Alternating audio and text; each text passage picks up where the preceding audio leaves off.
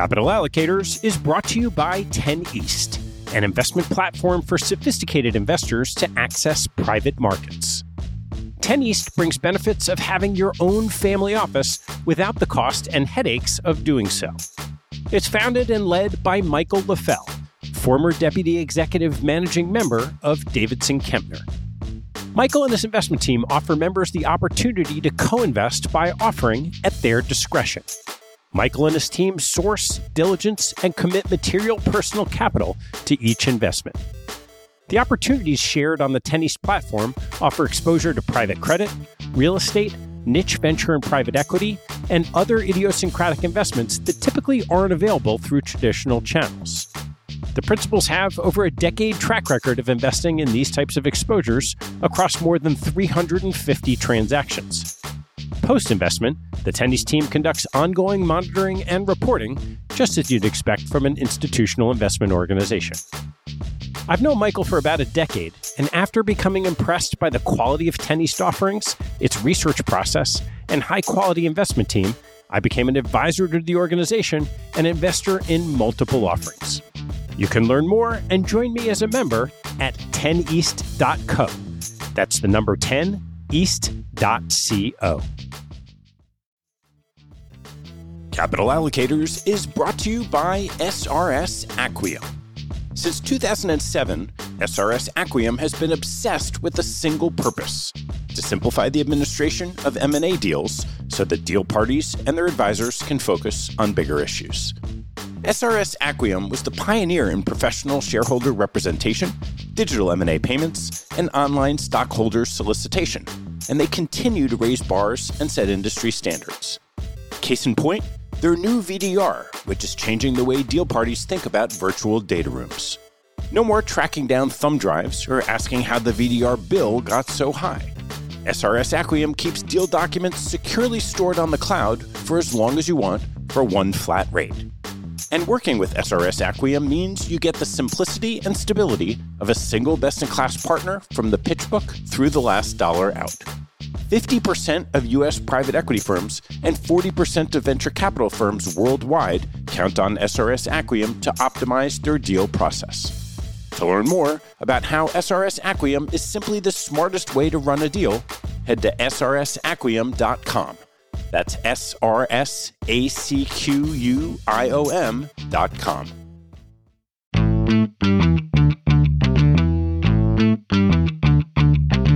Hello, I'm Ted Seides, and this is Capital Allocators. This show is an open exploration of the people and process behind capital allocation. Through conversations with leaders in the money game, we learn how these holders of the keys to the kingdom allocate their time and their capital. You can keep up to date by visiting capitalallocatorspodcast.com. My guest on today's show is Michael Batnick, the Director of Research at Ritholtz Wealth Management, author of the Irrelevant Investor blog, co-host of the Animal Spirits podcast, and recently author of his first book, Big Mistakes, The Best Investors and Their Worst Investments. Our conversation starts with Michael's atypical career path, his arrival at Ritholtz, and his blog. We then turn to stories from his book about Ben Graham, Jesse Livermore, Jack Bogle, Stan Druckenmiller, John Maynard Keynes, Charlie Munger, and Chris Sacca. Lastly, we discuss how Michael applies the lessons in his book at Ritholtz. Michael is a widely followed rising star in financial social media, and our conversation is packed with nuggets of timeless investment wisdom. I hope you enjoy the show, and if you do, this week, if you're single and walking down the street while listening to Capital Allocators, and look up and see a beautiful woman or man coming your way, what better way to get the conversation going than saying, "Excuse me, but do you happen to know about Capital Allocators?" They might respond, "That sounds amazing," and start a really interesting conversation. Who knows? It could be the beginning of a beautiful relationship. Thanks so much for spreading the word. Please enjoy my conversation with Michael Batnick. Michael, great to see you. Thank you for coming in and having me on. Why don't we start with your background and kind of very entertaining, highly unusual story of how you got to Ritholtz in the first place? I was not one of the people who was reading the Wall Street Journal at 13 years old and putting their bar mitzvah money into the stock market. I had no interest or knowledge or anything about the stock market until, I don't know, probably like my late teens. And I didn't pay attention to school. So I was a complete disaster educationally in terms of my grades. I did okay to get into college. So I got dismissed after 1 year at Indiana University. I think I got a 0.9 and then a 0.8. I lived there, but I didn't go to school. 0.9 and 0.8 as in? GPA out of 4. That's so not strong. Pretty bad. And, I was obviously very young, and it was not something I was proud of, certainly not something I am proud of. Were you trying to do that? I mean, how do you, I've actually, with grade inflation, it almost seems like you were short yourself. So I have no idea what happened. I look back at the period of time and I don't recognize myself. Was I rebelling against like my parents' divorce when I was young? I don't know. Was I pissed off because my mom was sick? Maybe. Or was I just, having fun and enjoying my life and being an immature kid? Maybe. I don't really know what was going on in my head. Not much. So I came home and I did okay, and I got my grades up at a community college, and then I went back and then I dropped a class and I was on academic probation. I got kicked out again. And that one really hurt. That was tough. I felt like I let down my parents, myself, and it was just humiliating, of course. So I went to Queens College and I got a degree in economics, and I graduated in 2008, and the world was going to hell. And I said, oh, this is why people pay attention to school and why they take their education seriously, because now what do I do? And I was lucky enough, if you want to call it lucky, to get a job right away. But it was at an insurance company that I had no idea. I didn't know the first thing about anything. And I see people in suits, and I was impressed, and there's a lot of action going on. And I thought all was well. I landed on my feet. But it was a horrible experience. What was the role? The role was call people you don't know and sell them products that they don't want to buy. And it was just a lot of making shit up. I was thinking about this the other day. My colleague Blair Duke and I wrote a post about insurance, and it brought back memories. I guess I had buried this because I sort of laughed when I thought about it. I used to say to people, hi, my name is Michael Batnick. Does that name ring a bell? And the obvious answer is no. And I thought it might, because I've been in your office a lot talking to your colleagues. Who have you been talking to? Well, I'm sure if you were a client, you could appreciate the fact that I wouldn't just, give your name to people. And that's what I heard. And so that's what I did. And I would call myself a fiduciary because I didn't know anything. And the market was obviously cratering. And I was trying to sell whole life insurance policies to kids because I didn't know anything. And obviously looking back, I'm so like humiliated and embarrassed at some of the things that I did. I ended up selling no policies to anybody outside of my father. And I bought a policy for my wife, but it was a really bad experience, but I learned a lot. And one day my father introduced me to a patient of his. He was an advisor, and he started sending me stuff from Ed Yardeni and Dave Rosenberg. And I knew nothing, but I knew that this stuff was interesting. And so I would go into the office every day, probably for 6 months. Nobody gave a shit what I was doing. I was paying rent there. That's the type of job it is, where you were paying rent. They don't pay you, but you pay rent to work there. So nobody cared about me. So I was going in, pretending to have the fun with my ear, and I was reading about the market. So I did that every day for 6 months. And the only reason why I didn't leave sooner was because where was I going to go? At least this was like a library for me where I would just go in and have some quiet time.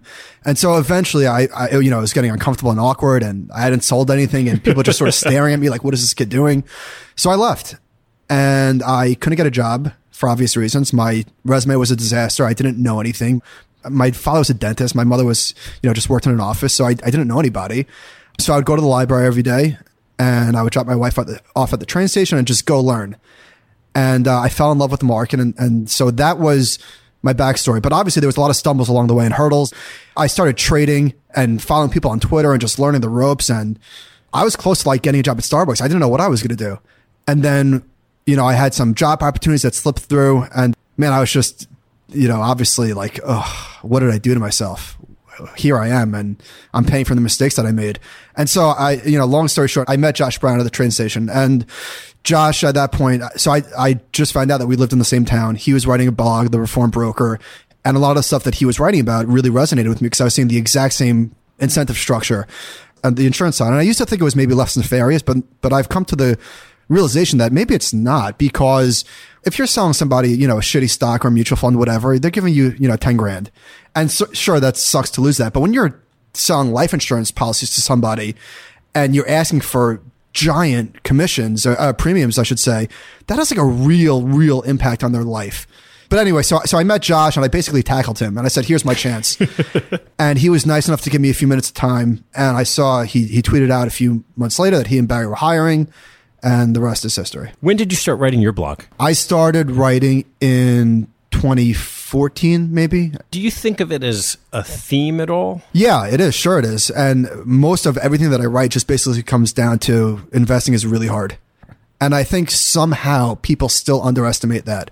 So that is certainly a common theme through everything that I write about. And how did that turn into the idea for writing a book? So I said to Josh one day, I have an idea.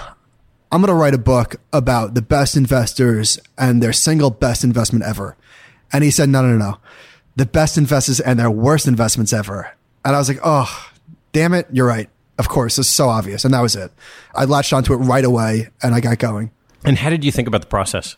I had never done anything like this. I was kicked out of college twice. I don't, you know what I mean? Like I never had the attention span to really put my head to the grindstone. I'm pretty sure I butchered that line, but so it was tough. It was just me going to the coffee shop every weekend, and my baby had just been born. So, I mean, I guess that was like a convenient excuse to get out of the house, but so it was probably like almost a year and a half, just every weekend. And maybe halfway through, 3/4 through, I started to get frustrated because I was starting from scratch with every chapter, and I was rereading books that I had already read. And reading with purpose, not just skimming, but like looking for facts. And then I would have 10,000 words of notes that I would have to cut down to a 3,000 word chapter that was entertaining. I knew at the time that I would look back with fond memories, and I will, and I am, but it was work. I looked at this book through the lens of the average person.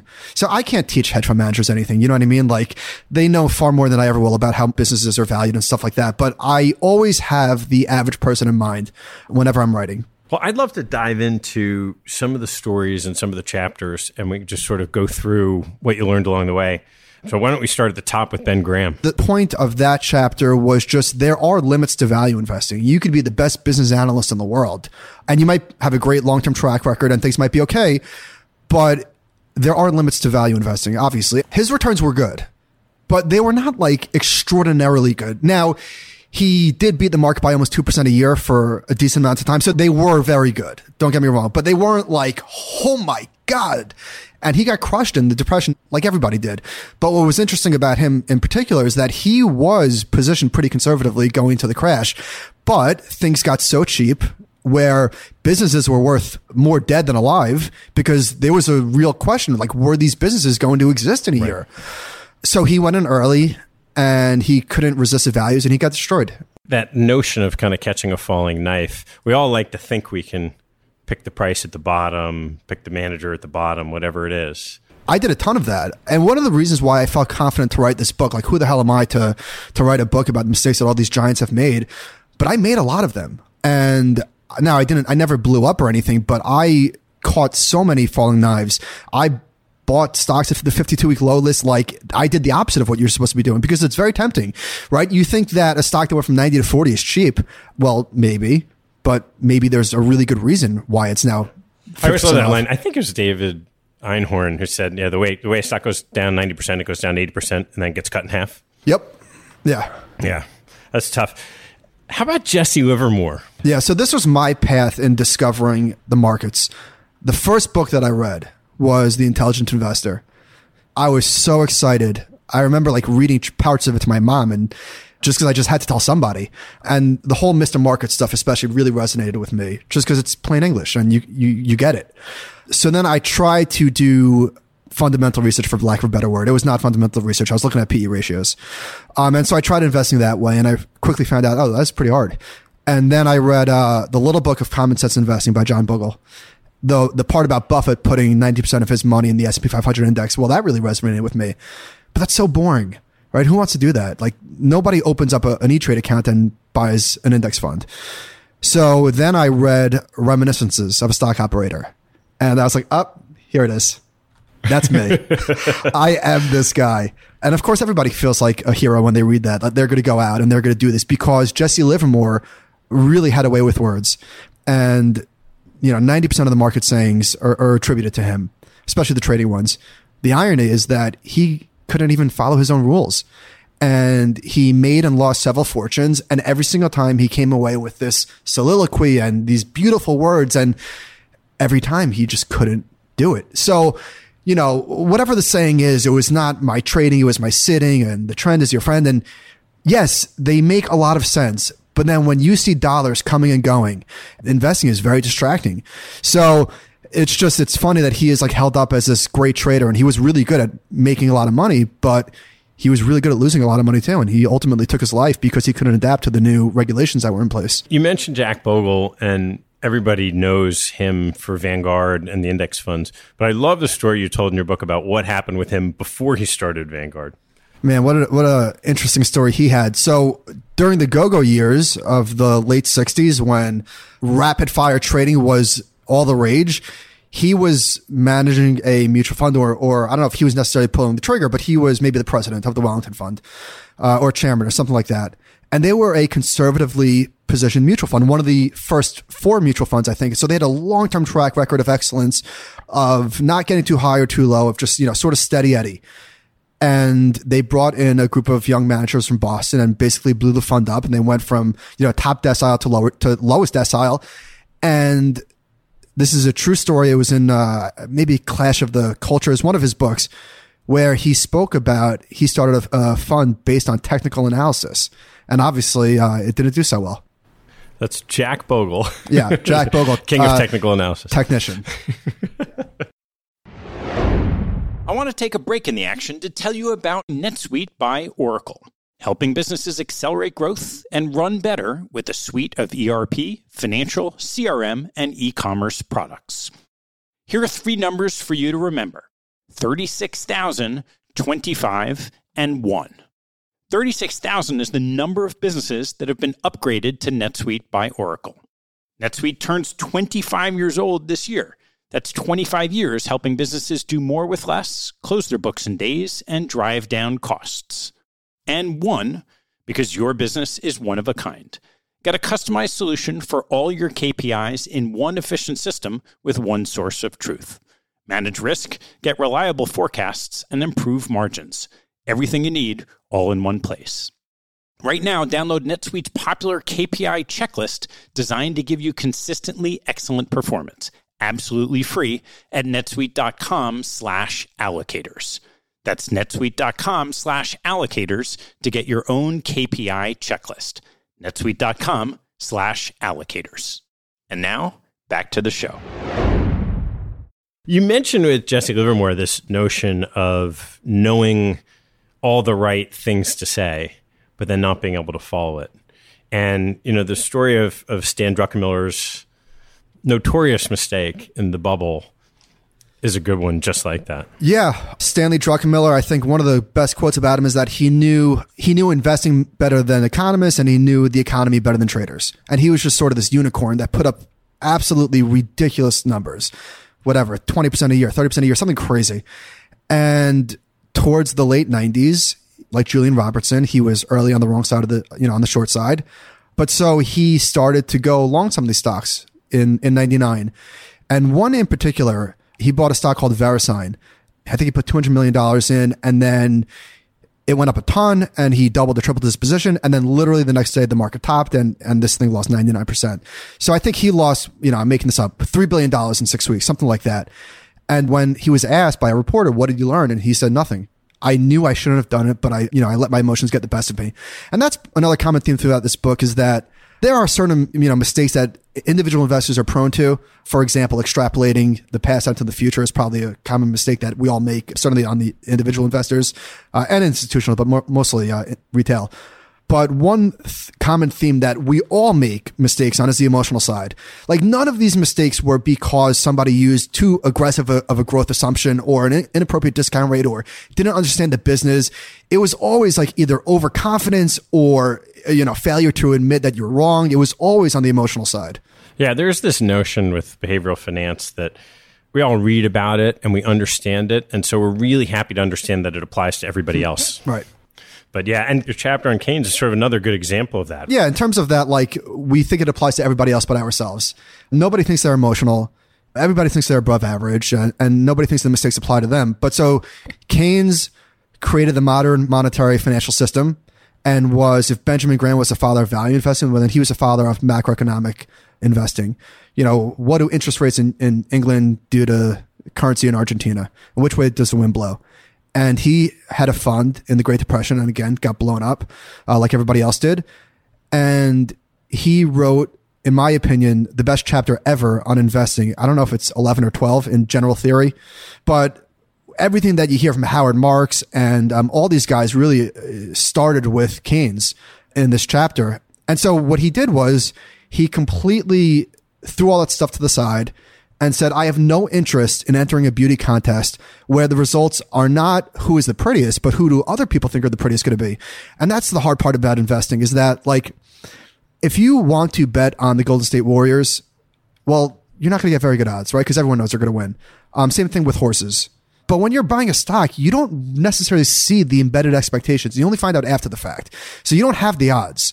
And so he completely rewired his brain and became a bottom-up value investor and delivered tremendous, tremendous results, which he was probably one of the outliers where he said, okay, what I thought worked doesn't, let me try something else. Yeah, I love that notion that the guy who created this famous line about markets and beauty contests realized, okay, he understood the game he was playing before other people did, but it was still too hard to play. Yeah, so I can't imagine the mental flexibility, especially with a man with an ego the size of his, was able to do that. So that was really impressive. That stood out. So the chapter that baffled me the most was the one on Charlie Munger, because as far as I could tell, there weren't any mistakes. Yep. Yeah, he got crushed in the 73, 74 bear market like everybody else did. And I guess you can nitpick because he was so heavily concentrated in this company, Blue Chip Stamps in particular. But you're right. He didn't make any mistakes. He lost money when everybody else did. So maybe I would like a mulligan on that one. But the point still stands, and I think the point of that chapter is that everybody gets crushed. So again, I don't think Munger necessarily made a mistake there, but if you're going to invest and you expect to have at least decent returns, you are going to get destroyed. I don't care if you're trading or you're just buying the index fund, whatever you're doing, there will be times where you are feeling pain, and that's just part of it. And if you don't like it, buy T-bills. And if and even that comes with a lot of pain. I think they went 50 years with negative real returns. Yep. So let's do one more before we turn to your business. Chris Sacca. So even if you achieve perfection, which they effectively did in their venture capital fund, it's still not perfect. Yeah. I think probably regret is one of the most poisonous things that enters into investors' brains, either selling too soon or buying too early. And the problem is that those moments stay with you, right? And you always remember what happened last time, even if it has no applicability to today or tomorrow. So in his case, he was able to sort of laugh it off because, to your point, he has like the best, results of all time. But so whether it's Bitcoin or the pot stocks or whatever, there's always going to be something that you don't own that's kicking ass. That's just part of it. But he actually said no to 3 of the best potential investing opportunities. I think it was Airbnb, Snapchat, and Dropbox. It's not like they came to him, he looked at them and said, nah, no. And, those are gazillion % returns. Yeah, so you're not going to get everything right. Yeah. You've written the book, causes you to really think about all these lessons. How do you apply them to what you're doing for your clients? Yeah, it's a great question. So we understand how hard it is to beat the market, right? I think we're pretty familiar with that. Decisions need to be made, obviously, where you're investing in and what you're choosing to get your exposure.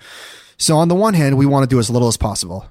The reason why it's so hard to beat the market over the long term is because if you're trying to get market returns, well then, like I said previously, you're going to have to experience 15 years of no returns.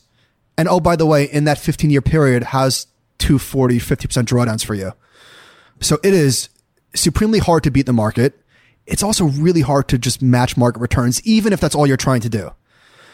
So with the bulk of our clients' money, we do strategic asset allocation, where we're just trying to get, global market returns for the most part.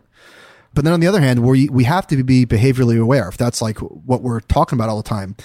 So how do we come up with a portfolio that will de-risk in the event that we do ever have a bear market again, which will, in theory, allow them to stay invested with the bulk of their money as it's experiencing the painful drawdown?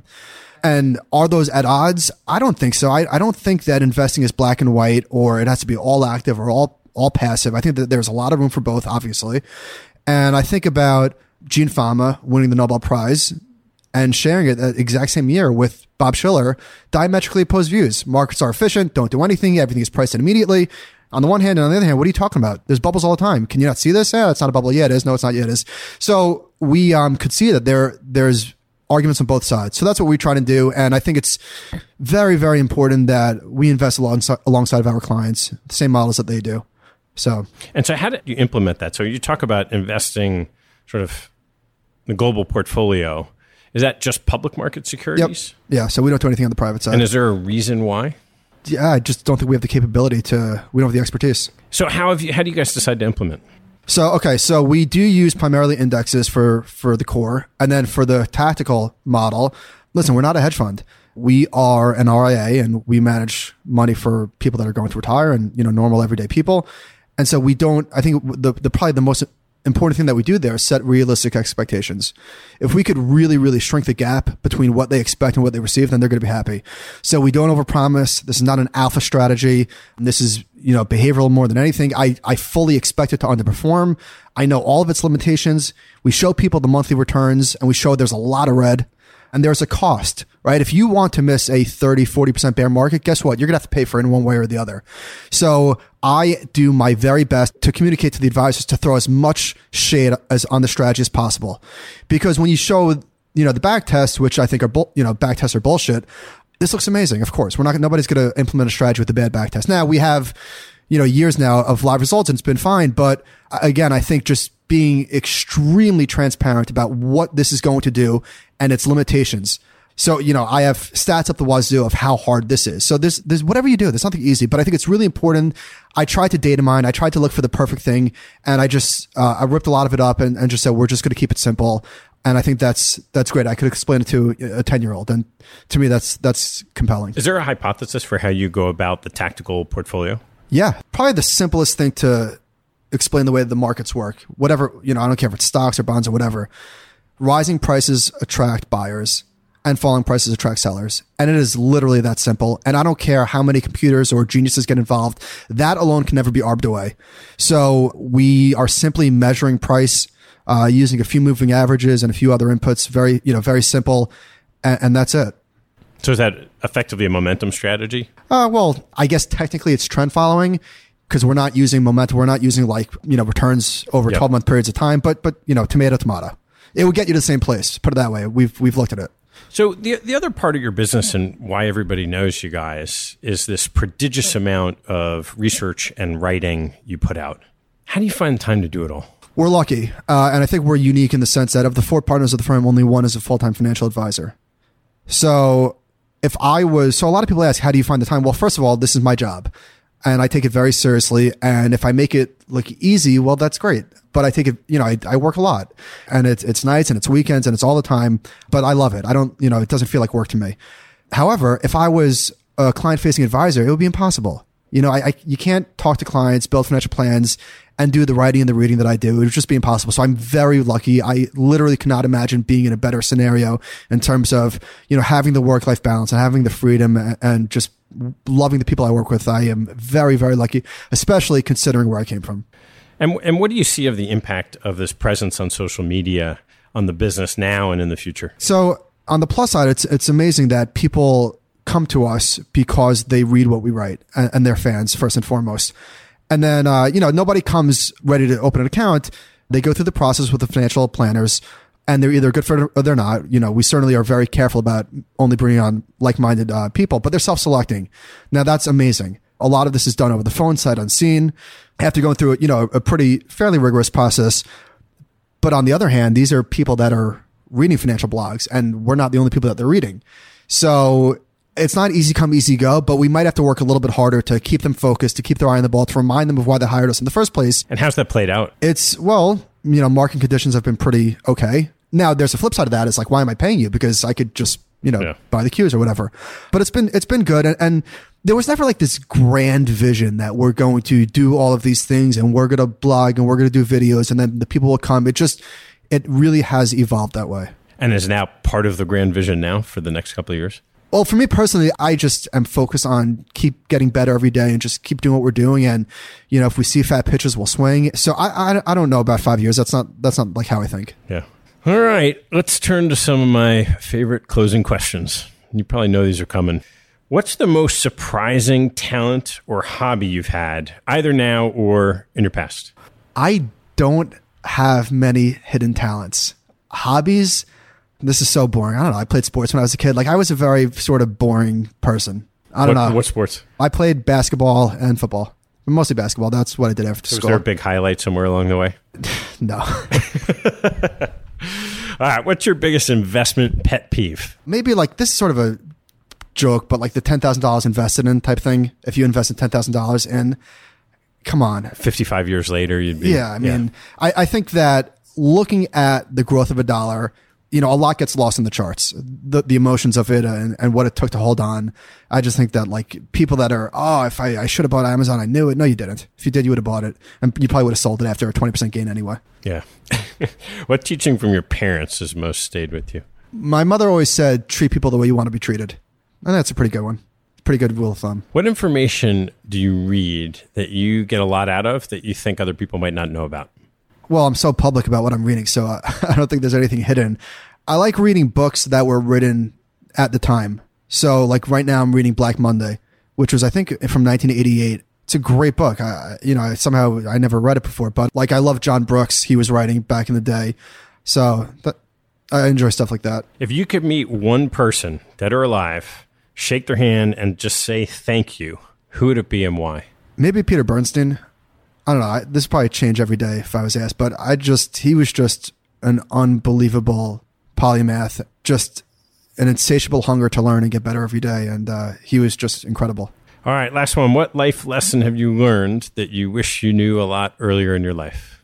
And you're still young. I'm still young. Yeah, I'm young. I'm young. But the answer to me is nothing, because things change and you grow up, and what I think is right for me today, I wouldn't have done anything differently. Not in the sense that I ended, that everything is okay and I have no regrets, because of course I have regrets. But what's important to you changes. So what's important to me 10 years from now will not invalidate what's important to me today. So I don't know that there's anything that I have a really great answer to that. I just, I take life one day at a time. Sounds so stupid, but I am a very present person. All right, Michael, what do you hope happens with the book? It has surpassed all expectations in terms of the feedback that I've got. There's been, a few nasty comments, but whatever, that comes with the territory, but it's been great. It's been well received. I was very careful not to ask too much of the reader. I think it's an easy read. It's basically 15 long blog posts, but it's been great. It's been great for my exposure. It's been great for my learning experience. It's been a really good thing. Fantastic. Michael, thanks so much for taking the time. Thanks for having me.